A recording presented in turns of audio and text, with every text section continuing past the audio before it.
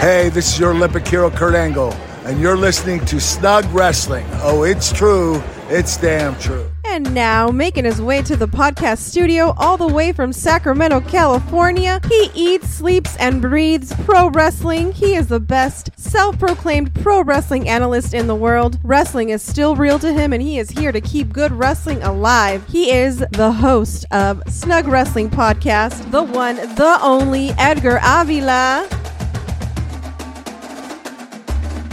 The list of people that are coming after MJF just keeps getting bigger and bigger. You can also add Wardlow and Kenny Omega to that list. Everyone is coming after the champ. Everyone wants the throne. Everyone comes after you when you are at the top, and that's how it should be. Sting also announced his retirement, and Lance Archer is back. All of this and much, much more on this episode of Snug Wrestling Podcast, the only podcast where wrestling is still real. With me, your host, the world's greatest pro wrestling analyst. This is episode 75, and we are going to be going over AEW Dynamite that went down October 18th. So let's get into it, shall we?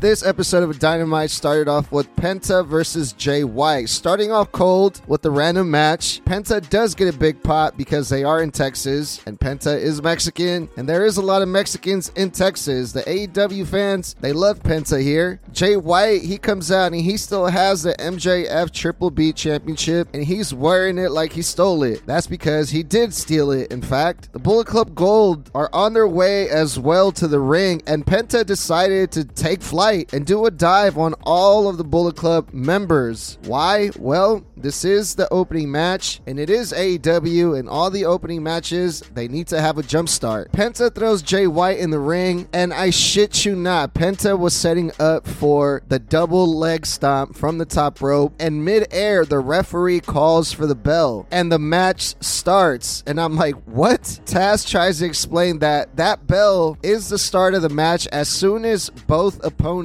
hit the ring, then the match officially starts. And I'm like, whoa, wait a minute. Let's investigate this for a little bit. Because, yes, both guys do have to be in the ring, but I'm used to seeing the referee letting the guy being attacked get up, get his shit together, recover, and wait for the referee to get the word from the other guy that should say, yes, I'm ready, and then you ring the bell. Or is this another new rule that AEW just came up with on the fly just cuz? I don't know, you tell me at Snug Wrestling. How did you guys feel about that? Did you guys even notice it? Because I did. Jay White was still on the floor. He was not ready to go, and the referee just rang the bell anyway. Jay White then tried to tie Penta to the ropes by using his mask and totally failed. When it comes to tying knots or taping people to the ropes, the AEW wrestlers did not go to Boy Scouts, it looks like. And Penta was fighting from underneath here throughout the match, and Jay White was getting a lot of heat on Penta, but Penta finally gets his comeback by hitting Jay White with a big suicide dive outside of the ring. Penta then throws Jay White back in the ring, and I was expecting to see a comeback from Penta after getting his ass kicked up and down the ring by Jay White, but no, instead of hitting Jay White with a bunch of super cool lucha moves that Penta usually does, Penta lets Jay White get back up and recover so Penta can do his Cero Miedo glove spot. And then they got into a choppy chop contest where I let you chop me and I chop you, and let's just go back and forth like this for like 5 minutes. Jay White ends up hitting the switchblade, and Jay White pins Penta. 1, 2, 3. Penta, you are a complete buffoon for that one. You had the match won pretty much, but you decided to do your little gimmick instead. And Jay White, after the match, grabs the mic and says, I'm the real world champion because I am here and MJF isn't. And Jay White, you are not the real world champion. That was CM Punk. But now that CM Punk is gone, you can't take over that title just like that. That's not how it works. MJF is the real world champion now, and you're not not quite there yet. The Juice Man, Juice Robinson, also grabs a mic and says he's going to win the Battle Royal and win MJF's ring, even though he has his own ring from TJ Maxx, and it got a TJ Maxx chant in an AEW arena. These guys, they will chant anything. And the way that this whole thing has been set up, the Battle Royal, the segment that got a lot of attention a few weeks ago with the quarters, and Juice Robinson saying that he's entering himself in the Battle Royal, the feud that MJF has been having with the Bullet Club Gold. Juice Robinson, he has to win this. This was made specifically for Juice Robinson to win. Everyone pretty much expected Juice Robinson to win this, and I pretty much just spoiled the main event. We'll get into that later, but Juice Robinson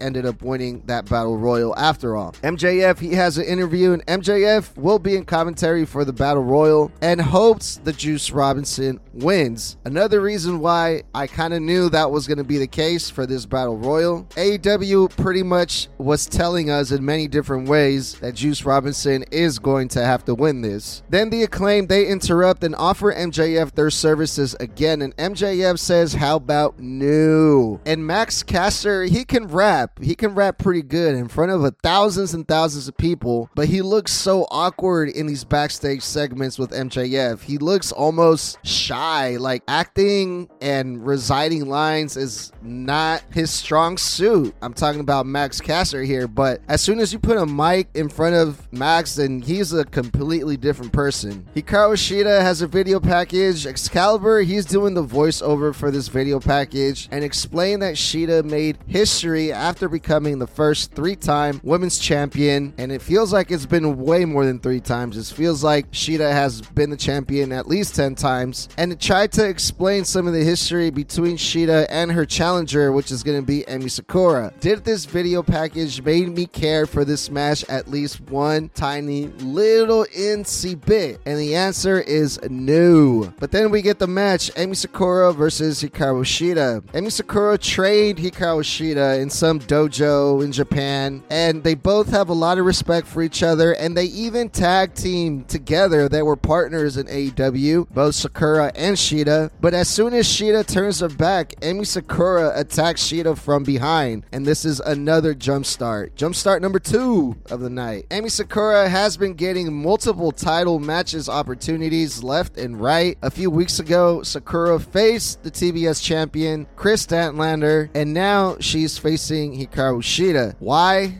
Or how? How the hell should I know? Shida is a babyface and is a fighting champion, so we will most likely be seeing Shida defend that belt all the time. And for those who like that type of stuff, that's good for you. But for me, I like my champions to have some meaning, some story behind it, something that actually matters instead of just random cold matches every single week. And you could have also had something good with this Emi Sakura and Hikaru Shida with their history, maybe built something around that history, introduce more of that history to the crowd, create a story, create something behind it, and later down the line you can have a bigger match between these two, or you can just throw them together in a random cold match and here you go. I would much rather prefer to have someone like Saraya or Storm to have the belt and defend it on special occasions. That will really make that belt a lot more interesting, and it'll make it into a spectacle. You only get to see the women's champion fight on special occasions, not every single night on AEW Dynamite, because that's the same thing that Chris Statlander is doing with the TBS championship, just defending it versus random people on Collision, and it just makes it feel like every other belt in AEW, like every other 36 of the other belts that we see on these shows. Adam Copeland, he has an interview, and he's talking about the reason why he joined AEW was to team up with Christian. Yes, we all knew this already. And he also explains how he's known Christian forever. Yes, we knew that too. But at least this right here that's happening with Christian and Adam Copeland, it is a personal issue, and personal issues in wrestling, it's a beautiful thing. And what do you know? We got some history here, a story that means something to back up this feud, and we need more of this on AEW.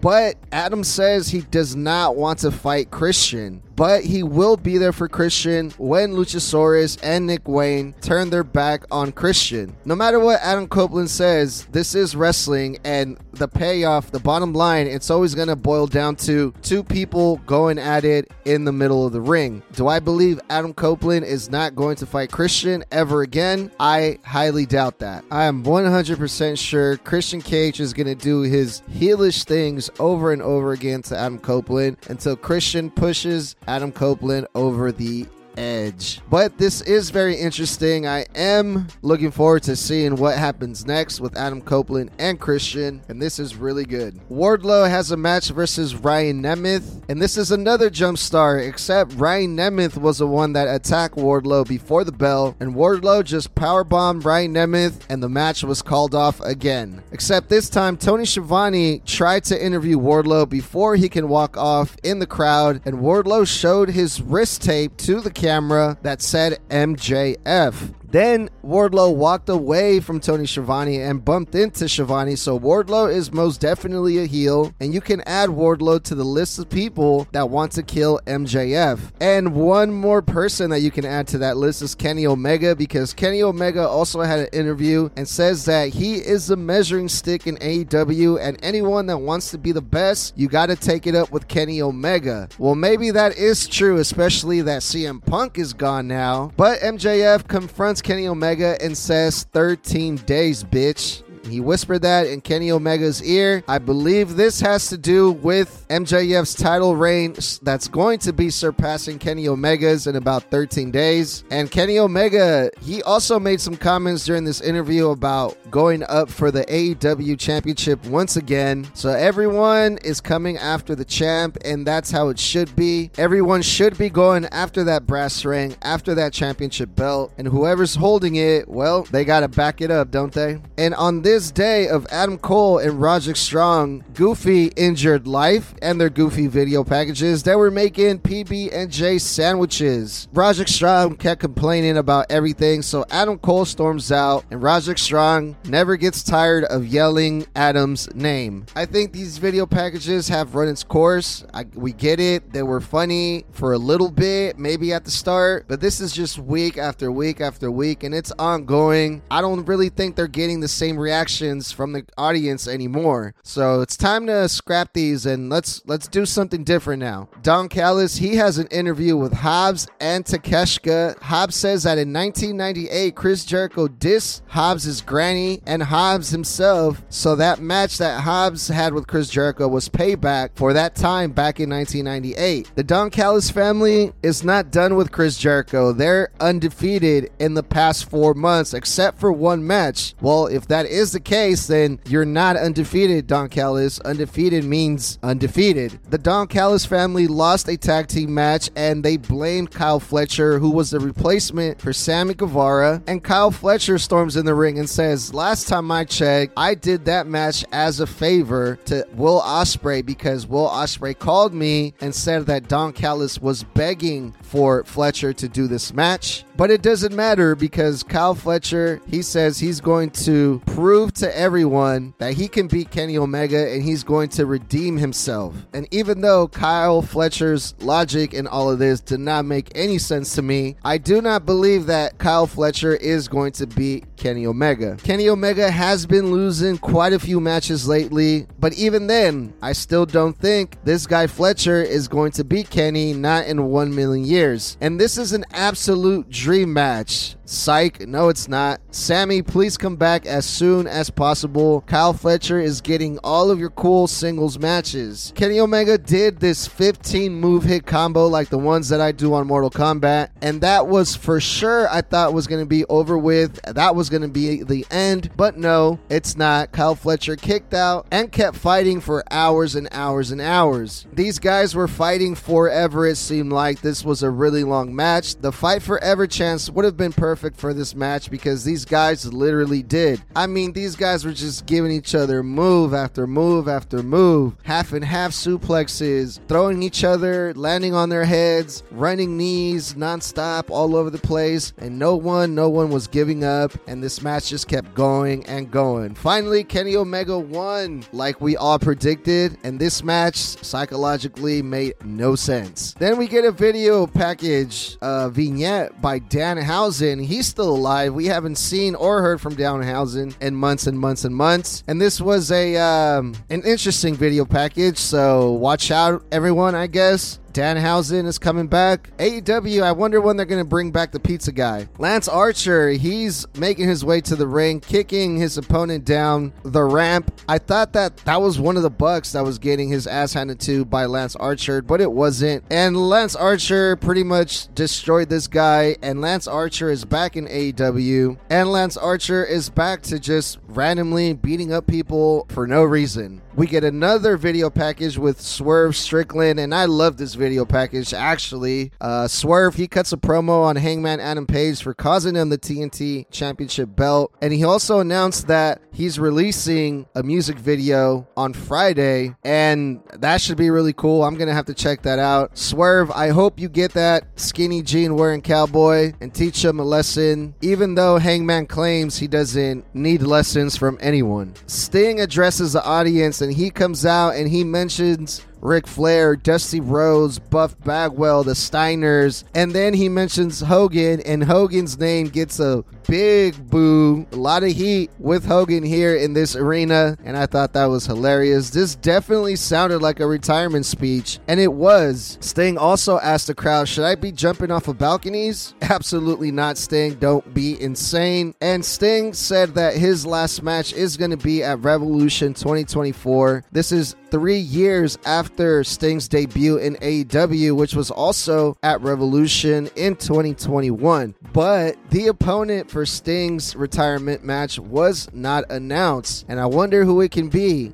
Any ideas? We got to see another silent motion picture-in-picture with Tony Storm, and also the interview with Jim Ross, Nick Wayne, and his mother. Nick Wayne, he looks like a punk teenager in this situation. Well, maybe because he is. And he's getting yelled at by his mommy here, and this looked like a bad episode of Jerry Springer. Nick Wayne said Christian Cage is a better father figure than his real dad, and that his mom is dead to him. Then Darby Allin shows up and attacks Christian Cage and Nick Wayne. Then Luchasaurus shows up, and then Sting shows up, and the only thing that I can think about after seeing this ridiculous segment is Christian. Christian should be the guy to face Sting in his retirement match. What do you guys think about that? Let me know what you guys think of my idea here for Sting's retirement match at Snug Wrestling. After that, we had an interview with the Best Friends and Hook, and they're all carrying belts here. Everyone is carrying belts in this group. Saturday is Battle of the Belts, and they're all going to defend them. Chris Statlander is going to defend her belt, and Orange Cassidy is also going to defend his belt. And we're back to Orange Cassidy defending his belt all the freaking time versus anyone and everyone that you can possibly imagine. And then the Battle Royal. MJF is on commentary for the Battle Royal, and MJF says everyone is after him, and that is a great observation by the champ. You are a very, very smart guy. And in this Battle Royal, we get the Hardys, Daniel Garcia, Johnny Mundo, Johnny Nitro, Johnny TV, or whatever his name is now, and Dustin Rhodes. We got Jake Hager, Juice Robinson,